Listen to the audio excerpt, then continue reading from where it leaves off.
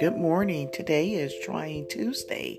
I'm sending out a lot of love, peace, joy, balance, and harmony to everyone. Today, I wanted to mention on my grief journey process is that sometimes you get hit with unexpected things that come in your path, like losing a loved one or hearing about a loved one being sick or ill. And sometimes that is really an emotional roller coaster that you're on because you're trying to really understand and get the concept of knowing that one day your loved one will be transitioning over to the other side. I'm learning how to make peace. It is very hard and difficult to do, even though I do trust and believe in the higher power. That is my experiences on my grief journey. We know that they're in a better place and they're no longer in pain or suffering. If your loved one was sick or ill when they, passed away, or, like one of my experiences is when I lost my one and only son. That was unexpected. And so when I got that devastating call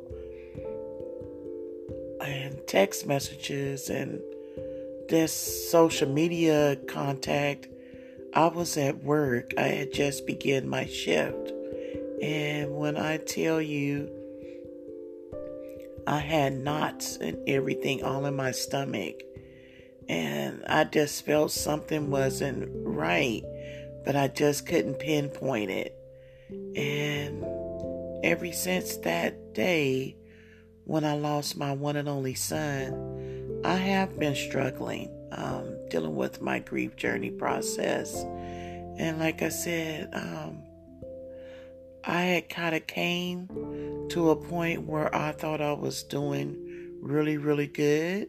And then I got knocked down with some other unexpected news. And that kind of pushed me back, rather. And so I'm just learning how to keep moving forward because that's life and we have no control over what type of situations or losses that we might occur. But I do continue to meditate, I pray, and I just I journal when I'm feeling different emotions and feelings. And I'm trying to, because it is hard, because I do like to stay private where I like to stay to myself a lot. But I'm trying to interact with others. And by doing my podcast with everyone, I'm able to express, my emotions and my feelings. So I really, truly hope that someone of my listeners are out there or someone they know that can benefit from this. And always remember that you are being loved, that someone or people are praying or family members are praying for you.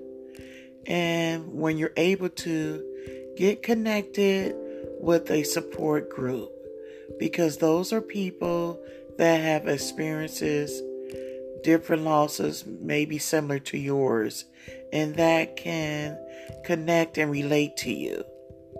That really can help out in some areas that you couldn't even imagine. And I hope everyone has a great Trying Tuesday.